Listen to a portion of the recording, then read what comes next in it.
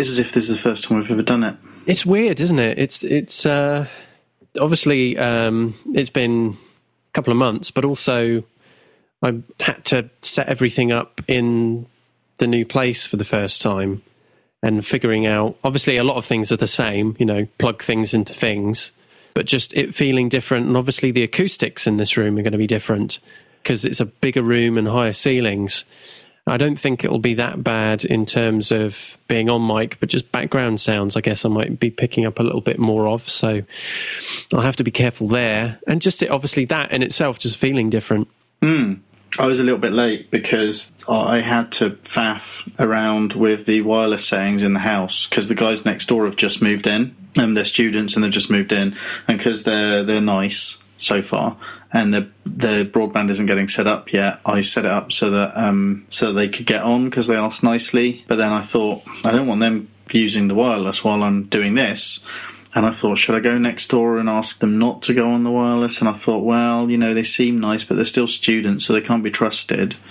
So I've just broken the wireless for them, and hopefully they won't really notice or care until we've finished, and I can set it back up again. Ethically speaking, have I done the right thing? You could just go, oh, I had a problem. I'll just go, talk, 8. Not talk, more like... And they'll nod politely because I'm old, and I keep forgetting I'm old when I'm talking to students who live next door to us. And anything they tolerate, any conversation from me, they are tolerating rather than actually enjoying or taking part in. God, I'm so much older than them.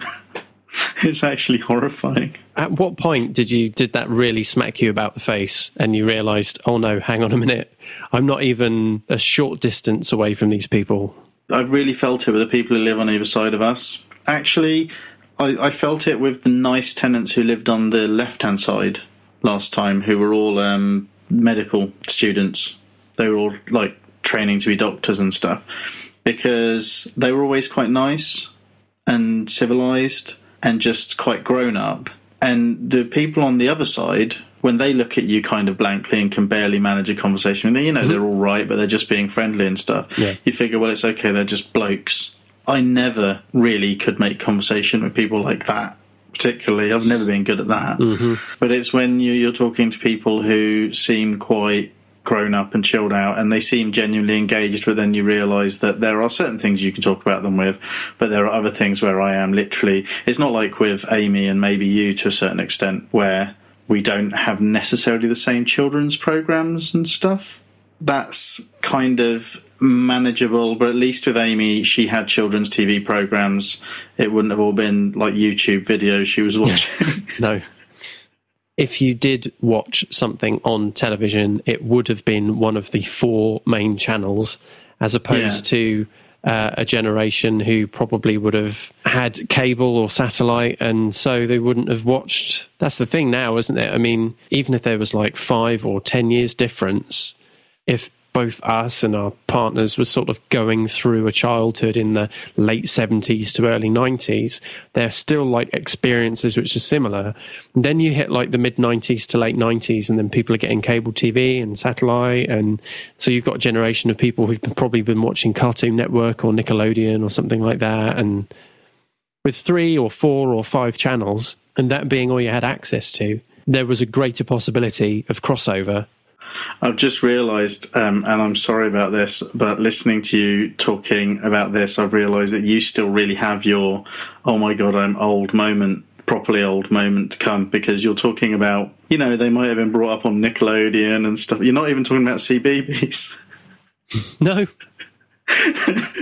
Let alone video on demand or whatever. From here on in, you're going to have families probably eschewing a lot of broadcast TV altogether. Netflix, Love Film, DVD collection, burning animals, whatever comes in the future as entertainment, I suppose. We are in a post-singularity world. Cat in a bin. Cat in a bin, yeah, exactly. Or something viral like that, something that got shared via email. See, the thing I have to bear in mind is I would think about, on first glance, having sex with, and then have to dismiss the notion with people who were born post Nickelodeon's heyday, after the point when MTV stopped really playing music, people who were born after after not the first series of The Real World or the second series of The Real World, but the point of The Real World where no one was really watching it anymore. We went and visited my sister and her husband and their kids just after Christmas. While we were up there, I went and visited the town centre there to go and see an old friend of mine and have some dinner and stuff. So I was wandering around Peterborough city centre by myself. Yeah. And I think I've talked to you about this a little bit before, but because this time my parents were also in Peterborough, and we went and visited them in another area that we actually lived in when I was much younger that I remember quite clearly, called Orton, I started getting this really uncomfortable sense of familiarity that was kind of, well, this place feels safe. And then, well, no, actually, this place doesn't feel safe at all. These are all very horrible feelings. I know better now. It was weird kind of feeling really, really comfortable and really unsettled at the same time around there. We drove right past where our house used to be. So we drove right past the adventure playground. When I was a kid, and I must have been really young, because it would have been when Watership Down was just at the cinema, there used to be this adventure playground across the road from us. You had to get to this place via underpass, but it was very close to my house. And it was, on reflection, quite a dangerous place because there was a death slide there and kids were playing with tools, and I remember one kid ended up standing on a piece of wood with nails through it and got nails in his foot and had to be rushed to hospital. So that's one thing that I remember. So it probably wasn't that safe, but it was a place where all of the parents sent their kids and it was kind of fun. And one of the grown-ups who was there, there was obviously some sort of trip to the cinema being arranged, but I didn't know anything about it. But he asked whose parents had given the okay and who'd paid to go and see Watership Down. And I was like, well, that sounds like fun. So I just kind of, I don't know if I actually said, yeah, me, if I actually lied, or if I just kind of stood with the kids who were going there. And I ended up going and seeing Watership Down when I was probably a bit too young, really, to watch Watership Down, and being absolutely terrified. And when I came back, I had been missing for 2 hours. Nobody, like my parents had expected me home or had come looking for me and didn't know, so they would in retrospect, they probably didn't actually call the police, but they told me they did, and they were worried sick and all this stuff. So I was absolutely traumatized by this film. And then it turned out I'd completely terrified my family and stuff. And all of that kind of came washing back, and it's weird because it feels to me like quite a formative story. I can call it to mind really, really easily, but I don't think I'd actually told Amy until we drove past this place. All right. You know, it's not traumatic. Nobody touched me, as far as I can tell. Well, except the rabbits. The rabbits touched me. So, with the songs by Mike Batt. Is that what his name was? It's, who was he? Was he in a band? Mike Batt wrote the song, but it was Art Garfunkel who sung it for the film. Although there is a version available with Mike Batt singing it as well. Mike Batt also well known for the theme to the Wombles. Oh. And probably other stuff as well. Which is presumably where you're interested in him. That's how you know so much about him, because of the whole Wombles thing. That's right. I know so much about him, those two facts. But yeah, so it was this really strange thing where I felt this instant familiarity in a place. I haven't even been there in over 30 years, and it was kind of a little bit weird thinking about that, because it makes you realise that it's been over 30 years. You can have been a functioning human being and still recall things that actually happened over 30 years ago. Do you want to? Should we just do the show? Yeah, in a minute. Just trying to think of how we segue into it, really, because the way that we were talking about it doesn't lend itself to the start of a show, really. So no, it's almost like not. We've got to kind of kickstart it into place. So yes, there might be something beforehand about Watership Down or being old or children's television, and then there'll be the thing, which is our theme music, and then there'll be this uncomfortable moment.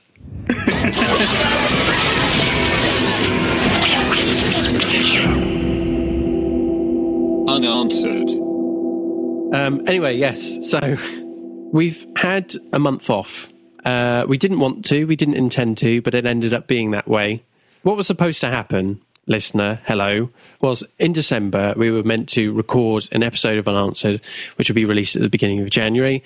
But there were a lot of crazy and wacky things happening in December. Obviously, there's a Christmas break and stuff that gets in the way. Also, there was a home move happening for myself and life partner Jane. What that meant was it wouldn't be really possible to record an episode as we usually do and then me spend the rest of the month kind of putting Wednesday evenings in and editing it, because my time would be taken up by other things. So Nick and I had discussed the possibility of kind of recording live to tape at the studios at your place of work where you record your other podcasts. Yes.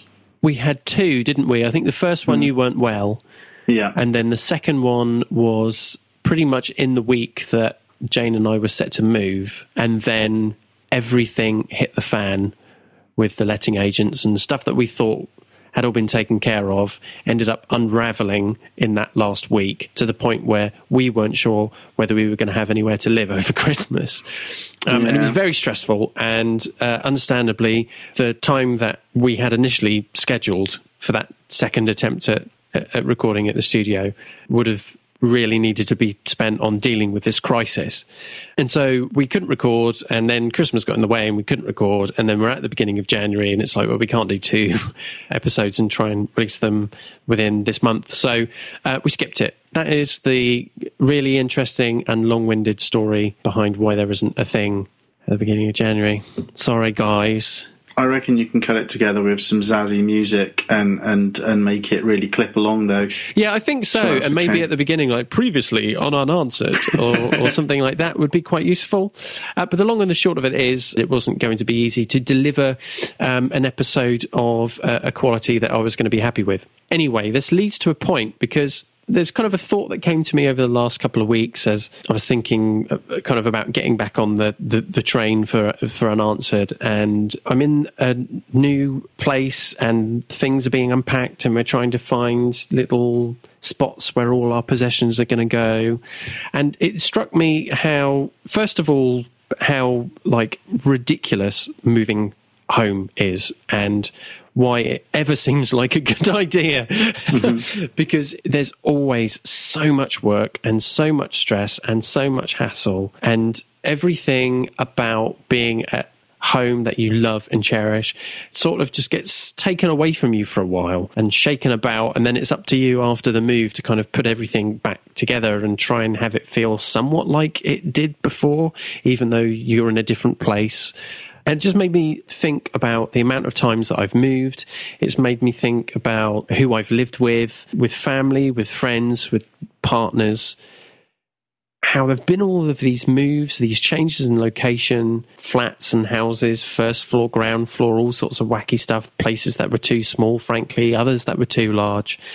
And how each of them became a home and is considered as my home or our home. And how things that can be so different, and with people who are so different, how they ultimately end up with the same name, and we kind of afford the same emotional attachment to them. I guess what I'm trying to say is, what is home? What does it mean to us? And isn't it a bit crazy that we subject ourselves to changing our environment so much and then working so hard to make it feel like that one thing? I think the first thing I can think of to that, though, is I think you might be being a little bit hard on ourselves when you say we subject ourselves to it, because I'm trying to think about the last time I moved by choice. There's nearly always some external factor that pushes you to it, especially when you're renting. I think actually the interesting thing for me about this conversation is we are talking about, not you and I, Amy and I are actually talking about trying to work out whether we can move in this year or in the next couple of years. And that's kind of a unique thing for me, because I think it's the first time, I'm trying to think, but I'm pretty sure it's the first time I will have moved and it not have been because of external forces that were pushing me to it. And that's quite interesting and quite stressful in its own way because of all the things you're kind of talking about. I've generally been pretty easygoing about where I live, and that's been informed by the fact that my parents moved us quite a lot when I was younger, and although there might have been a plan and signs that it was going to happen, certainly at the time it always seemed a little bit out of the blue and a little bit arbitrary. I didn't really get why it was happening most of the time. I've been led to believe in recent years that it was mostly an economic decision, but it was always delivered as, we're moving because we've decided we're going to, and you're the kids. So you do what you're told. And so I have really clear memories of some of the houses from my childhood, which I think you do as a kid anyway, because time is elastic and weird, and your room means a lot more to you then because it's your one bit of space in the world. But since moving out of home, I'm thinking about it, and I've been quite ambivalent about most of the places I live. As long as my stuff's there, that's what I need to be comfortable with. My stuff's very important to me. So for years I've felt like wherever my stuff is, mainly my comics, it has been home. Sometimes I've attached it to a woman. I think I've lived with 3 partners. Not at the same time? Not at the same time. No, and I've tried to talk Amy into it, but no. Obviously, only one of them was a real partner because that's the one I've ended up with. We hope. Sounding confident. Yeah. So people that we. Well, I mean, talking about money and moving house and stuff puts a strain on you, Steve. Yes, it puts does. a strain on all parties. But yeah, and in the past I've moved because because I wanted to be with a girl, but normally it's been the girl I've been connected to rather than the stuff. And then I went through a phase of my life where, and this is the most recent one, where literally the place I lived was partly about a place to keep my stuff, but it was mainly about keeping my dog safe, because we ended up together on our own at a time. It sounds like I'm talking about a relationship that's different from the one I actually have with her. She wasn't like my animal wife or anything. We might have shared a bed sometimes, but only for warmth and comfort, not for anything else. So for an extended period of my life, I was finding places to live that would allow me to have a dog, and I couldn't afford to buy a place. So that meant I was going from one rental place to another that were like always very temporary situations. So when we talk about home, I kind of understand it on the one hand, but it's a really sort of abstract, ambivalent sort of a thing. I can remember all of the places I lived as a student, but I don't have a very strong bond to the actual physical places themselves. No. The kitchens and the bathrooms, and like when in the early 90s when I was drinking an awful lot and probably spent a year taking drugs and hanging out with people and having parties and stuff. Even then, I don't have this romantic idea of the place where I did all of those things. I might have a slightly romanticized idea of the houses where friends lived, where I had nice parties and stuff like that. But home is a really weird thing. And I'm in a particularly weird place at the moment as well, because there were points when the house I'm in as we record, I would very much have thought of it as being this lovely place where we live. But we've had about 2 months of thinking about moving somewhere else. And so now it's the place that has all of the things about it that make it quite difficult to sell that I hate. It's a place where when you buy it, it's an older house with character, and by the time you leave it, you just want a new build somewhere that has no character, but at least everything in it works. Yeah. So yeah, a lot of the decisions we make about where to live are entirely practical when we start. And I'd be interested to know what you think about how that cluster of practical considerations sometimes ends up becoming a bit more. I don't know how close or sentimental you've been about any of the places you've lived.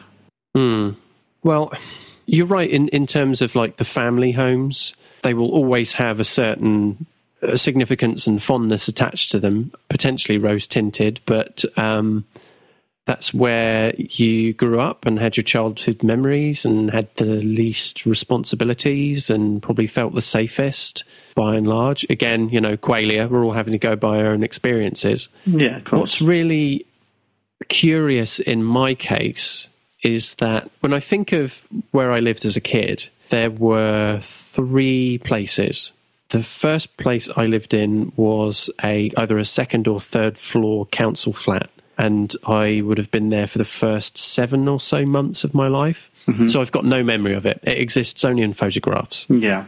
The second place I lived in, I would have been there for about 3, maybe 4 years. And I have pretty vague memories of that house insofar as living there. But when we moved out, my father's mother moved in. My gran moved in. So I was still able to visit that house even though I didn't live there. So that strengthens my memory. Of course, yeah. When I think about that house, I obviously have to create the divide between the memories I had when I actually lived there, which are vague, and the memories I had there when my grandmother was there, which is obviously stronger. And then the third home, I think from about either 83 or I'm sure it was 84, we moved in there. And that's where I basically spent the rest of my childhood. That's where the changes in my family happened, and that's ultimately where I'm trying not to be vague about this because I'm sort of getting to a point and I can't ruin it. But basically, that's where I spent the majority of my childhood. That's where I grew up. But there were significant changes towards the end of my time there that make it quite confused because I'd got through school and I'd hit 16 years old and it was 1995 and that's when my dad died. So that family home now also has the significance of that's where one of the members of your family died and you saw their dead body and they got carried out. Then within the next couple of years, we discovered structural issues with the house. And we didn't have the resources to fix it ourselves, which ultimately led to the demolition of the house in 1999. Oh gosh, that's quite dramatic. Very dramatic. And so when I think of home, the majority of my memories are in this house that doesn't exist anymore. And for a while, I could drive back to where the house used to be, and it was just an empty patch of ground. But now something else has been built in its place. Is it a Tesco's? It's no. It's an inferior building that's been converted into flats. Well, that was actually purpose built to be flats. And I've seen pictures of it online in the past and I've just gone, oh God, that's so terribly sad. I used to live there and now it's someone's investment portfolio. You get to feel that a little bit younger than most people, so that's good. Yeah, that's true. So you were probably expecting a simpler answer, but yeah, that's the really strange thing is that when I think about the family home, it's always tainted by those details at the end and the fact that it doesn't exist anymore. I'll never get that pleasure of being able to just like walk past or drive past it and go, I live there, because it only now exists in photographs and in memory. Yeah, that's complicated. Sorry. I mean, it's fine. It's complicated because there's a specific house that you think about. You're programmed, I think, very differently from me by your life to think in terms of a place that's consistent. You know, it's difficult to square the memories of it being a safe place with the memories of it being a place where horrible things happen and then memories of it being the place that got demolished out from under you. But at the same time, you stayed in one place for a really long time. Yes. So the way you think about places is naturally going to be quite different than the way I think about places, I guess. Yeah. I mean, I wonder actually if from a psychological or a biological viewpoint, if it doesn't wire the way you relate to places differently as well. Because our last 10 years of living in Southampton, yours and mine have probably been roughly similar. We've lived in places that aren't a million miles away from the last place we lived, but they're different enough that you have to learn new routes to everywhere. Yes, yeah. And things like that. And I'm probably talking through my hat, but it's like your childhood will have trained you to think of a city as a place or a town or whatever, as your environment as a place that branches out from this one central point. And that one central point is roughly the same, and you learn everything in relation to that and a couple of other specific places like your school for a chunk of your life or your grand's house or whatever. Even if those journeys are happening by car, you know, you're being driven to and from places. Whereas my experience of growing up is, I think, possibly the most consistent location in my life until the age of about 18 probably was, the motorways between Peterborough and London, and the point where you can branch off to Stevenage to go and visit an uncle who lives there, but you hardly ever do. And the journey into London, because that's the consistent thing. We lived in Peterborough, or around Peterborough, for a chunk of my life, but we were always far enough away from the other place that it wasn't walking distance to a kid, and we moved every 3 or 4 years. And then when we moved away, Peterborough, the route to London, where we went to visit relatives, because they were the consistent thing. My gran has lived in the same house since before I was born, and it's the house of my mum and her sisters, and maybe not her brothers because they were a bit older, but it's the house where they all kind of grew up. And I think when you get to our age, or certainly to my age, the older people in your life have become very unreliable, if they were ever reliable in terms of memory. I think I was born in Muswell Hill. I was born in a hospital. But I think I lived in my grand's house for the first few years of my life, because they had a back room there. It's not a massive house, but it had a little bit at the back of the house that if one of the younger kids got married, there was enough room for them and their partner to live there and have their own little space, if that makes sense. Yeah. My grand's house, as conflicted as my memories of that place are, because there were lots of times when I wasn't very happy visiting my extended family, that's the consistent place of my childhood and of my older years, and it's still weird when I go back there now. It all seems so much smaller and weirder. My relationship with places is really different. And this is why when I go to Peterborough, it's very strange, because we lived in lots of different places around it at times when I didn't have any of my own. I wasn't mobile at all.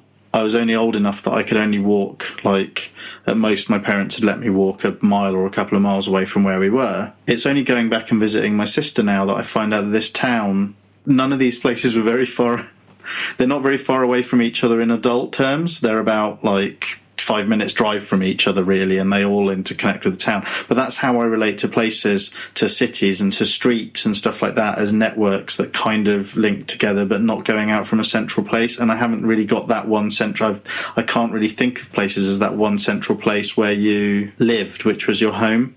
Even now, thinking about where I am now, my route to work from here, this feels like home because it's where my wife and my child and my dogs are. But if I think about how I relate to it, and the routes I take to places when I leave here, if I walk up to your place, or I walk into town, or I walk to work, if I think about it, I learned all of those routes when I lived in another house, which is just around the corner from this one, before I lived in the previous house, which was around another.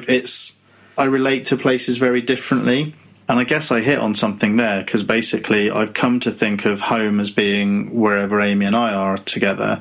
And I guess that kind of plays into why eventually she's the person I eventually decided to get married to and stuff like that. Yes. Which sounds really sentimental, and God knows it's difficult sometimes. But I kind of come to feel anchored by her and the dogs, and now the baby, but he's a very new addition, in a way that I just never really have been to a place. And what I tend to remember about places is, how the hell did I get my comics into that place? Where did they go? I'm sitting on a bed right now that I have had about 15 years, which actually is kind of crazy and does tie into what we're talking about. It's not the same mattress, that would be creepy. But the actual frame of the bed has more resonance to me than most of the places I've lived in. This is where it gets really dangerous, though, because then whenever we have a conversation about me getting rid of things like the bed or some of my comics or stuff like that, well, I relate my place in the world more to those things than is necessarily healthy. Yeah, I mean, we'd certainly agree that our last 10 years or so, we've moved from rental to rental for reasons. Yeah. Usually involving the change of personnel.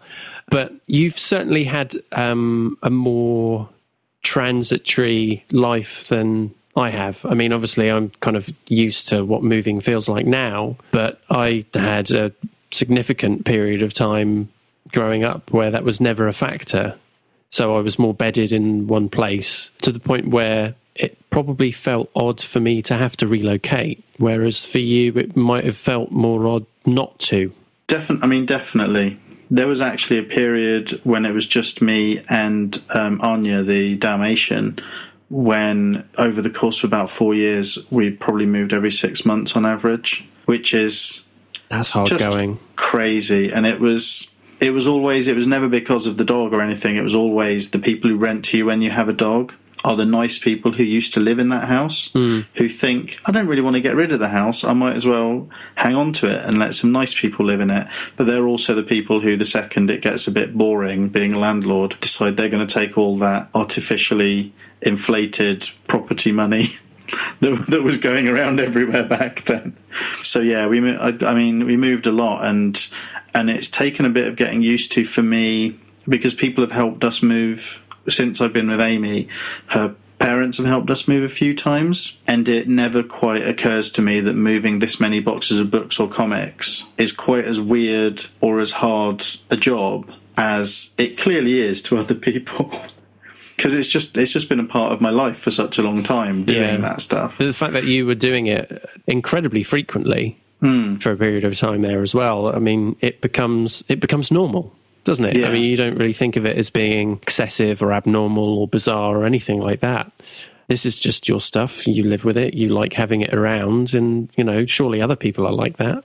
Yeah, well, I mean, that's what you think. And as well, where I was always renting, in some ways your stuff is the only thing. I mean, okay, there are people who rent the same house for years and it ends up feeling like a home, like for decades or whatever, and it ends up not so much anymore, but certainly when we were growing up, that was kind of the norm for an awful lot of people.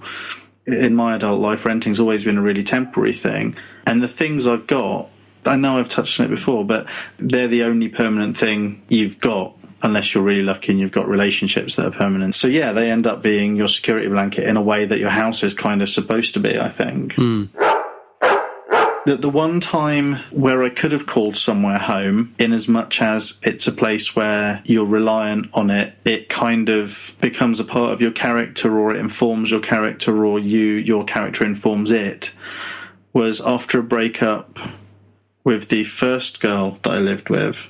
It was this weird time in the housing market where I couldn't actually afford to rent anywhere, but I could afford to get a deposit on a studio flat, which was very odd. And it was when I was working at Forbidden Planet, so I did know you at the time, actually. I think we'd probably met around then. It was this studio flat. The reason it's one of those places that stuck with me is it's the first place I owned, and because of the state of mind I was in at that time, and because of the amount of money I didn't have at that time, I spent far more time than was healthy in that flat. It wasn't very exciting. It was one big room, and there was more than one time. It's probably the only place I've ever lived where I spent enough time there in enough of a state where I've thought, I could die here and nobody would know. Which hasn't happened in many of the other places I've lived in. At the time, there were times then, it was pretty dark times, and there were times then where I probably thought, yeah, this is about right. This is what I deserve. This is where I should be. And I had a pet rat for a chunk of the time where I was there that hated me. And the first time I let it out of the cage, it went and hid under this built-in wardrobe. And so for weeks, I'd go to work, but then my relationship with this rat was, I'd leave food out for it. I'd never see it. I knew it lived under the wardrobe, and this all seemed normal. This was just my home life. This was where I was living. I think I had this bed there, actually, and I had really good times. I mean, I had friends there and formed relationships there that positively imbue it with that, and they seem uniquely me sort of relationships. Odd relationships with girls that didn't go anywhere, and relationships with girls that went places they shouldn't have gone, probably, and situations like that. And that's where I spent 24 hours watching, well, not 24 hours because I had to go to work, but spent all night watching this tiny little TV about September 11th because I was scared to go to sleep in case I missed something. The specific September 11th, you know, the World Trade Center, not some other September 11th. It was the place where all of that stuff happened, and it's all very solitary stuff. Like I said, it's not healthy, but it was definitely a home. It was like this cave. For ages when I was there, I didn't have a TV and I didn't have enough money to go out, so I'd just sit there playing The Sims an awful lot and eating lentils. But it was home. I'd forgotten all the, I was thinking there isn't anywhere I could have really called that. But yes, there is that place, and it wasn't a healthy sensation for me at the time, but it was definitely where I felt I belonged. That was a very real experience for me living there. Yeah. And it was just me. I think that's the most I've spent by myself. I guess you felt that when you were living in a flat by yourself. You really don't have anywhere to hide. Because it's literally just you and all of your mistakes and decisions and everything. You have to just face up to yourself and everything. I guess you were sort of able to occupy your time in a way, but there wasn't really anything or anyone else who was able to take you out of your own thoughts, as it were. I certainly had that. I quite liked living by myself, and I could have probably done it a little bit longer, to be honest. I quite enjoyed being there by myself. I quite like my own company. But you're right. I mean, when you have like darker moments, or where you've got a kind of an evening where just there are an awful lot of things spinning around in your head, you can kind of go, okay, well, I guess I could stick on a film or play the Xbox or something like that. But there isn't anybody else there with you to really draw you out of yourself.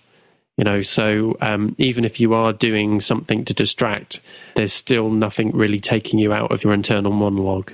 It would have been a perfect time for social media, but it wasn't really that much of a thing back then. No. The internet was around, but I was just building my own website back then. I think the final year that I was there, I've really ground down on the place and made it sound depressing, but the final year that I was there, if I think about it, was probably the most independent, but in a good way, I've ever been, because I was making friends that weren't just happening by accident because of where I worked or who I shared a house with or any of that stuff. And I was kind of starting to go out with people off my own back or be invited to places.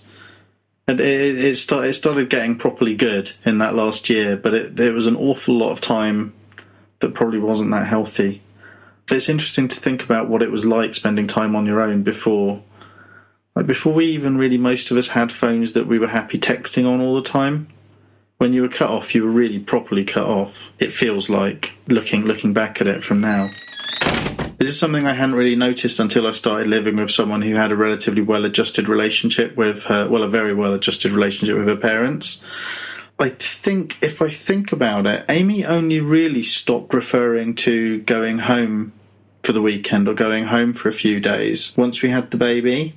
We've been living with each other for ages, and she's definitely, she's probably more home-oriented than I am. And she was very into the house when we first moved in. Obviously, where she's a teacher, she was spending the summers by herself here, so she gets quite cosy and everything.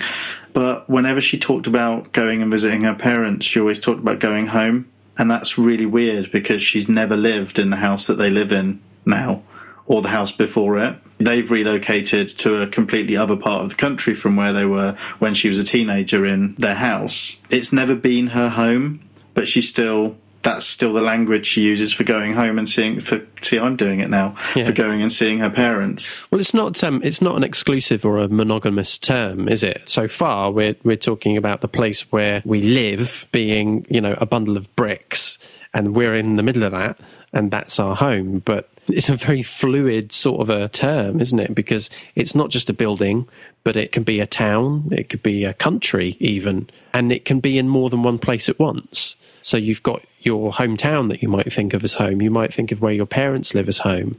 I suppose for me, the distinction's different. Home is definitely where I live, because my family home is gone.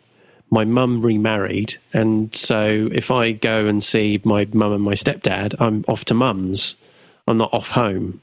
Like in Amy's case, in Jane's case too, when she goes back to see her family, she is going back home. And one of the differences, I suppose, that I have compared to the rest of you is that I've only ever been in Southampton. So I haven't relocated. I mean, I've obviously relocated within the city limits, but I've never moved from one town or city to another, and I haven't done that. So I don't have that. That's that kind of like my hometown is my home, but also where I live is my home. So I don't have those differentiators either.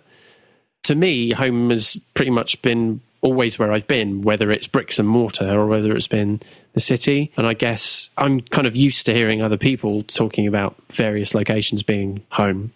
I guess it must seem odd to you as well in a way, because yes, Peterborough is sort of where you spent a lot of time as a kid, but you were never entirely rooted to one spot. So I don't suppose you think of that as going home in the same way that Amy would when she goes and sees her parents. No, I mean, that's it. My sister didn't really start living. I didn't start visiting my sister there properly until she's always lived there, but I didn't start visiting her properly until Amy and I were together, because for various reasons, her situation wasn't stable enough to go and visit either. And my parents hadn't been there for ages because they've been in Cyprus. And it wasn't the place that I came to Southampton from. We were living in a town halfway between Peterborough and Lincoln for about 4 years before I came here. And prior to that, we'd lived somewhere else for 3 or 4 years as well. So I'd never been a teenager in Peterborough.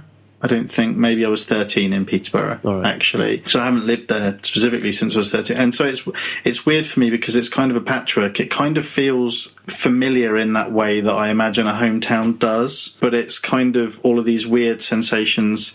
Like, I'm kind of picturing it as sort of, instead of a complete picture or a complete environment, it's like a spider's web with bits of locations hanging in it. And so you go from one place to another and you're like, oh, wait a minute, this is completely familiar, but I didn't know that this was here at all. The thought of going somewhere new and having to learn it all, God, 10 years ago, I'd have never thought I'd feel this way, actually. But the thought, the idea of going somewhere new... and having to learn everything. Yeah, is actually a little bit more scary is probably the wrong word, or maybe I'm just hesitating from using it because it sounds really wussy. But yeah, it is a little bit nerve-wracking. The one thing I know about Southampton is I know where I am and I know the problems with the place, and I'm kind of settled here. But we're going to have to move. Yeah, I mean, the familiarity obviously affords an awful lot of comfort. You know your place in it, you know where you stand. Even if you relocate just down the road or something, yes, there are some things that you'll need to relearn, most of them within the home that you've moved in. Some of it probably to do with just the very local lay of the land. But ultimately, you still know where to go and where everything is and your place within it. I'm still open to it. I think there have been times in the past where I've been thinking about what I really want to do with the rest of my life and how dramatic a change I'd really want, where I looked at the possibility of completely, just blowing this place off and moving somewhere else within the country as actually quite exciting and refreshing. But there is still that hermit side of me, I guess, that really enjoys the comfort of knowing where everything is. And that, yes, it would be exciting to meet new people and have a new job and be in a completely different town and learn everything from scratch and just being able to build everything from the ground up again. How many times would you get to do something to that degree in life? But at the same time, you're like, well, that's going to be a very long time, really, months, where everything feels so uncertain. And while, yes, that does sound very exciting, where is your constant? Where is your source of comfort within all of that? Well, I guess it would just be your stuff, wouldn't it?